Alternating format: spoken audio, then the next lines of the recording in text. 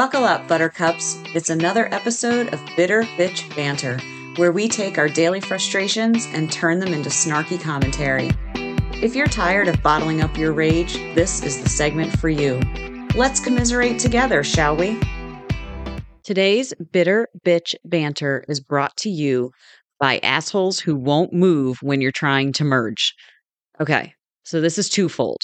One, trying to merge onto a highway. Person in the right-hand lane. No one next to them in the left-hand lane.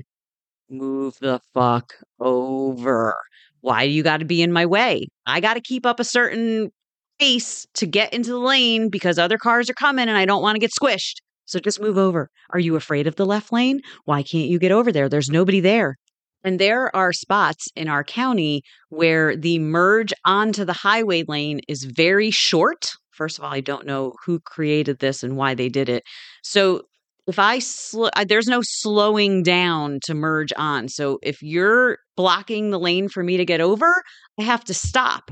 Well, then I need to jam on the gas to get onto the highway so that nobody smushes me. So thanks a lot for not doing one simple thing and moving into the left lane. Part 2. When you're on a 3-lane highway and you're stuck in the right lane and you're trying to get around them, but some douchebag is in the middle lane and won't get over so that you can get around the car.